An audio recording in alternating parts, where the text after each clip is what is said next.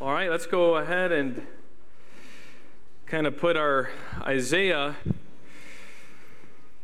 discussion back in gear here. Been off for a little bit, but our first week we looked at really Isaiah's presentation of God. Isaiah doesn't necessarily give us an entire view of who God is. No book does that, not even the Bible really for that matter. We can't comprehend who God is, but Isaiah really straight away brings us to God's holiness and that he is the altogether transcendent one, that is the one who is high and lifted up, remember, and that he is nothing like us. He is not common, but he is to be valued. Then the week after that, we saw that really man's sin is to be measured against who God is. Men often describe or define sin in various ways and seek to be creative in their employment of sin. But it is really the God of heaven and who he is, his very nature, that is the antithesis of sin. Now, God's holiness, I made a point to bring it up 2 weeks ago, that God's holiness is not primarily defined by the opposite, that is our sin. Okay. But it certainly is in view that everything that is not of God is therefore sin. And so we have God's holiness and man's sin. Tonight, we're going to be really considering when those two worlds collide. That happens quite a bit, doesn't it? It happens in our own soul, our own inner man. It happens certainly as we try to go out, as Pastor prayed on Monday, into the workforce. And we are worshiping with God's people. We approach the God of heaven in our maybe morning time on Monday. And then we really walk in to what is often called a worldview that is altogether different. And that's a little too kind, isn't it? It's altogether opposing of God and really how he has set up reality. And so tonight we're going to look at Isaiah and how he demonstrates that man is constantly frustrated because of his inflated view of self and his inability to control his own destiny. I'm going to make a confession tonight, and this is something that you're probably never supposed to do. I'm sure that I'll get all kinds of, if this was graded, I'd get all kinds of marks off for this. But I confess to you tonight that we are probably not going to look at the second half. All right? We are probably not going to look at man's inability to control destiny. My guess is that we're probably going to discuss that in our discussion time. But tonight, nonetheless, we're going to look at man's constant frustration because he has an inflated view of self. And that really does go pretty well into, if you remember a few weeks ago as we were discussing how Isaiah ultimately presents sin, and that is rebellion against God and man's inflated view of self. So this concept of worldview is really a unique thing that I think Isaiah, you will never find that, by the way, in the book of Isaiah, but I think Isaiah really demonstrates two worldviews. And so really we need to say, okay, what is a worldview? And so just so that I am Webster accurate, I will read it for you. A comprehensive conception or apprehension of the world, especially from a specific standpoint. So a particular philosophy of life, how I view the world, and how I seek to live in it.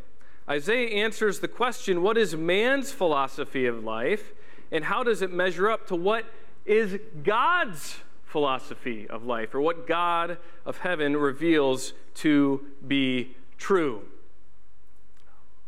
So on one hand, we have a transcendent God, and really that's our key understanding of who God is from the book of Isaiah, one who is high and lifted up, one who is altogether different than we are. And then on the other hand, we have man who strives to elevate himself to that very level, the same level as God. Yet God is actively, that's key, working his sovereign plan. So I have a friend, I'm not sure if he's in here tonight, I know I saw him at a grad party, You know Chris Wazalewski? Chris Wazalewski is one of our youth leaders, and he and I have developed an amazing philosophy. Always under-promise so that you can over-deliver, right? I mean, if you set the expectation so low, they're bound to be happy with you just exceeding it. And so we tried, not really, but we, in high school anyway, we really tried to live out that philosophy as much as we could. My grades probably demonstrated that. But at any rate, that really is, I think, oh, there you are, Mr. Chris. Appreciate that. Yeah, he's smiling at me back there. That's nice. That really is maybe we could take that tonight and apply that to how man views his life. But man views his life in this way. He always over-promises and inevitably under-delivers. If you think about it. Think about what the world claims it can do. How the world can claim to bring happiness. How the world can claim to bring about authority or control or peace. And so there's inevitably an over-promise and always an under-deliver. I have an illustration for you. I'm the youth pastor, and so we like illustrations in youth group. And I was watching a documentary, and I'm a documentary guru, and this illustration just stuck with me. And it came up as I was studying for this message. In 1976, Kodak, do you guys know what Kodak is? I know many of you do, but there's a generation in here that may not know what Kodak is. Kodak was, in 1976, 90% of all camera film, and we'll have to explain that in a second, 90% of all camera film was produced and developed by yours truly, Kodak. Camera film, way back in the dark ages before we had iPhones, you actually had this thing called a camera. If you held it to your face, it didn't take good pictures. You had to go like this. You couldn't talk to anybody with it. And you actually had to put this little cylinder thing in. Right? They're probably banned now in airports. And you would take it. You could do maybe 24 pictures. I don't know. 32, okay, whatever it is. And then you'd have to take it out. And if you took it out and it got exposed to light, it would be wasted. And then you'd have to actually go physically drop it off, wait a day, 2, 3, and then they would call you, or you would just go pick it up at a given, and then you would get your pictures and see if you needed to retake your selfie or not. That is Kodak film. Kodak was really synonymous with film. Well, in 1976, they sold 90%. They had 90% of the market. They sold 85% of the cameras. This was a huge company, an international company. A year prior to that, in 1975, so this is at the height of Kodak's film developing, a man named Don Strickland, he was a vice president at the time in the company, he led a small, creative, technical team, and they developed a toaster-sized contraption that could save images using electronic circuits. They would transfer these images onto a tape cassette. I'm not going to explain that. Just use your imagination. And they were viewable by attaching the camera to a TV, and the whole process took 23 seconds. In 1975, that idea went up to the executive team at Kodak, and it was shot down. They said, no way. We have 90% of the what? Of the physical film developing market. There's no way we're going to give that up. There's no way that was their golden egg. That was their bread and their butter. And they said, no, thank you. 20 years later, a small little company named Apple got a hold of Don Strickland and this technology, and it launched the first digital camera. And now probably over 50% of us, well, probably like 80% of us have cameras in our pockets that are multi-devices. In 2012, Kodak filed Chapter 11 bankruptcy. What's the point, Pastor Steve? The point simply is this. The executives at Kodak valued something. They valued their physical film development, their physical film industry. They saw that as their golden egg, as it were. And they made a choice right then and there to bury that small tech team's innovative reality, to hold on to what they thought was, at the time, more, what? Valuable. Man, apart from God and his overinflated view of self, is completely frustrated. Can you imagine some of those Kodak executives at the bankruptcy? They probably don't even go to their own bankruptcy proceedings. But can you imagine if there were some there that actually made the decision not to move forward with digital cameras? Totally off base. Totally off base. So take your Bibles and turn to chapter 14 in Isaiah. And we're going to really look at the first part of man's worldview. The second part, that he seeks to control his own destiny. But the first part that Isaiah really presents for us is that man has an that's redundant, but an inflated view of his self. An inflated view of his self. In in chapter 14, verse 13, we have an example from Babylon. Isaiah reads this way, "But you said in your heart," and that is that kingdom, "I will ascend to heaven. I will raise my throne above the stars of God, and I will sit on the mount of assembly in the recesses of the north." And they were in the southern end of the Mesopotamia, and so they were essentially, they're saying, okay, we're gonna just expand up, we're gonna expand out, we are gonna be it. I will ascend above the heights of the clouds. I will make myself like the Most High. Boy, if you can't get any more in the face of God, there it is. So they had inflated their own view of themselves. Look at verse 16. Once their greatness was brought low, God, through Isaiah, gives them a retrospect. And remember, this is all stuff that's going to happen, by the way, okay? But what God is doing through Isaiah is he is already revealing the problem of man's worldview, that they are the ones who think that they're in charge. And they're the ones who have this overinflated view of self. And so this statement that they are going to be like the Most High in verse 16, in retrospect, once they're brought low, because God says through Isaiah that they will be, those who see you will gaze at you.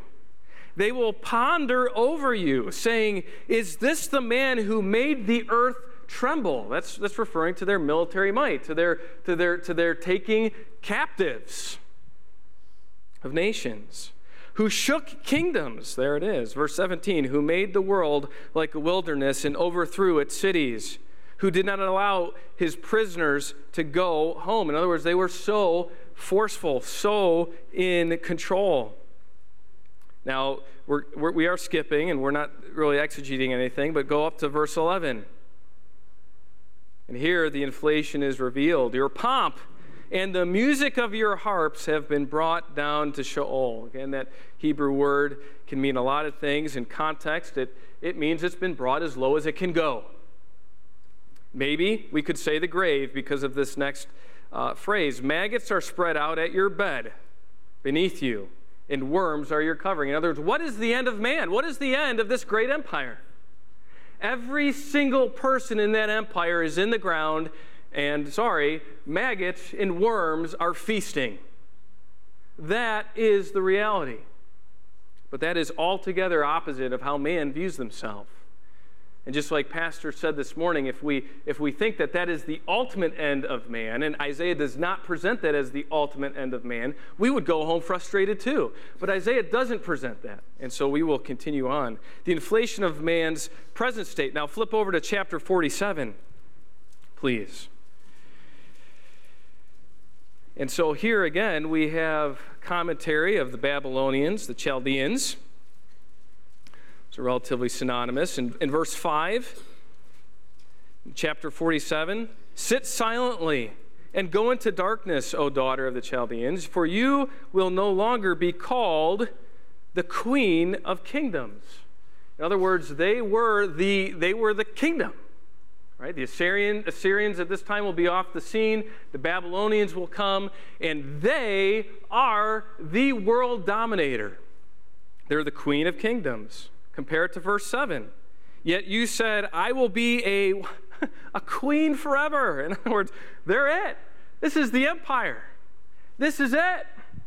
These things you did not consider, nor remember.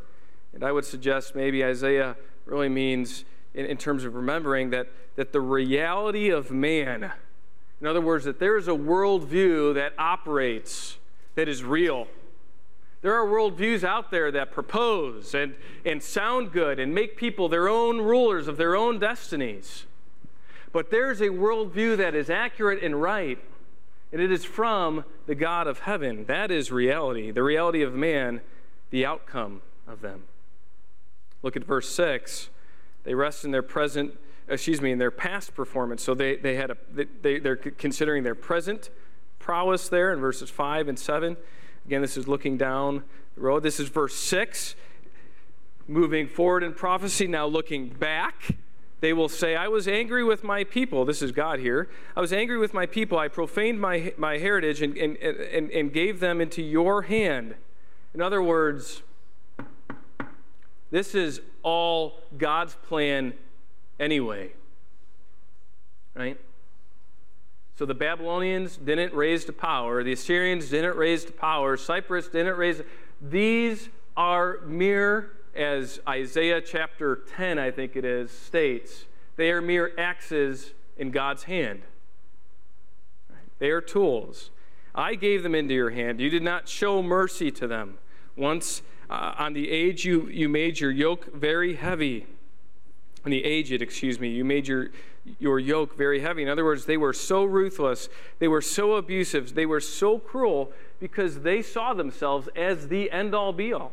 And so that really is a commentary on how they really got carried away with their own power. They rest in their future. Look at verse 8 of chapter 47. Now, then hear this, you sensual one who dwells securely, who says in your heart, I am, and this should ring a bell from the first sermon, I am, and there is no one besides me. That's what God says of himself, isn't it, in the book of Isaiah? Over and over again. You go into chapter 40 and you move on. I am the Lord, and there is none other. And yet that was the very disposition that this empire had, and empires prior and empires since. And really, if truth be told, men today, I am, and there is no one besides me. I will not sit as a widow. It's not going to happen to me. What happened to the Assyrians isn't going to happen to me, nor no loss of children. So they rest in their future. They rest in their self-assessment. Because of time, just look at verse 10. They say that again. They've got verses 9 is really discussing all the resources that they have, their sorcerers, their power, their own wisdom. And at the end of verse 10, it says, for you have said in your heart, I am, and there is no one besides me. Again, the key term that elevates themselves above God. Apart from God, an inflated view of self will be frustrated and ultimately lead to judgment. And that's really where we're going to pick up in verse 12, chapter 47. So their inflated view is going to land them in frustration, certainly, Just like in today's day and age, when one walks into the workplace and they have and they think that they are well above everybody else, right? Little frustration there when it smacks them in the face that they're not the best thing that their mom and grandma told them that they were this whole time, right? Teachers, you have to deal with that, I'm sure. Right? Wives, you have to deal with that with your husbands, right? Apart from God, an inflated view of self not only leads to frustration, but it will ultimately be judged, my friends. And so this worldview that stands in direct opposition to God,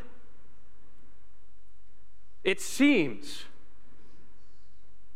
at the present that they're getting away with it, doesn't it? I mean, have you ever seen those shows? You know, those super mega yacht shows of the rich and famous. I don't know why, but I sat through one. It made me want a yacht. Go figure. Right? Off the Mediterranean somewhere. But I mean, there's a helipad, there's a scuba launch pit, a submarine launch pit. I mean, there's a tender boat that's like the size of a giant boat in Lake Erie so that they can go to the shore if they want to. Oh, and by the way, that helipad's there, right? Because the captain will take the yacht across the world, and then the owner will fly in and helipad to it because he doesn't want to spend all that time on his boat. Right? Seems like they win. Maybe. Some of you say that doesn't sound like a good idea, and it's probably not. But look at verse 12. Back to the point of judgment. Stand fast. Now in your spells. Now obviously this is ironic in a sense, and condemning. And in your many sorceries with which you have labored, and that's really referencing up above in verses 9 and etc., that which they were leaning on for their success, with which you have labored from your youth. This was a way of life. This was their worldview, my friends, and there's a worldview that may not have spells and sorceries, but there's fame and there's power to be had still today. And it is inculcated from youth. Perhaps you will be able to profit. Perhaps you may cause trembling. Look at verse 13. You are wearied with your many counsels. Let not the astrologers, those who prophesy by the stars, those who predict by the new moon, stand up and save you from what will come upon you. Behold, they have become like stubble. Fire burns them. They cannot deliver themselves from the power of the flame. There will be no coal to warm by, nor a fire to sit before. So have those become to you with whom you have labored. You have trafficked with you from your youth. Each has wandered in his own way. We could, right there, well, that's essentially a worldview apart from the God of heaven. Their worldview is misaligned. They have wandered from God, is really where Isaiah is getting at, in his own way. There is none to save you. That's Isaiah's answer to back in verse 10 and back in verse 8 when they say, I am, and there is no one beside me. God says, no, my friends, there is none to save you. All that you rely on will be burned up. It will disappear like a fire that goes out. And you will be left to your own devices. And how good is that? How good is that? You know, frustration leads to gimmicks. That's a word that Pastor Kent and I use a lot when we're talking about tools. And there's a lot of gimmicks out there. For some reason, all the pastors on staff had to paint at one point or another. And there's plenty of gimmicks in the painting world.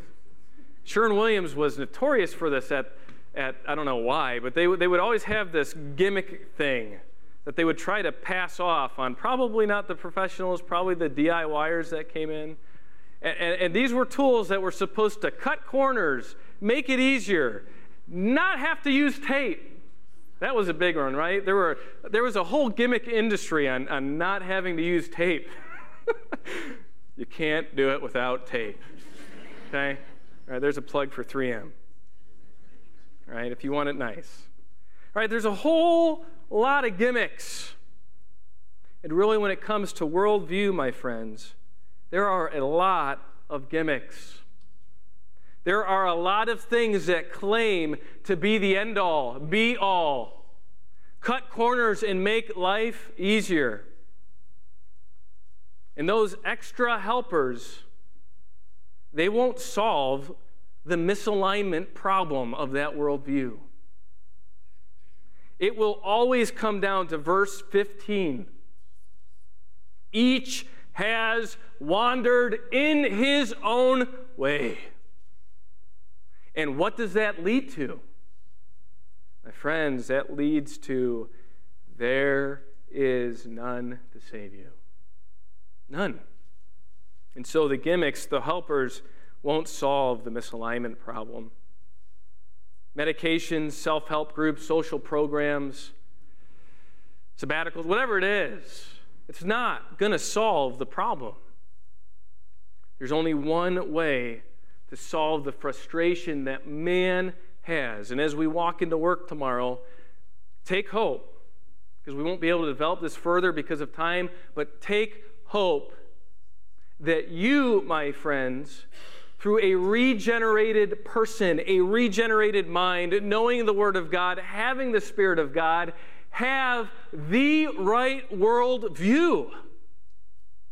The one that does not lead to frustration.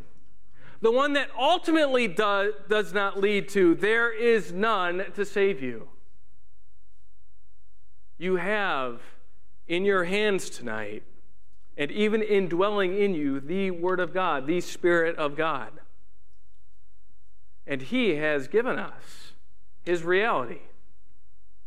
And so as we walk into work tomorrow, you and I, we can be a beacon of light and hope, but we also need to be incredibly patient with those who just don't have the same worldview, with those who have a misalignment problem.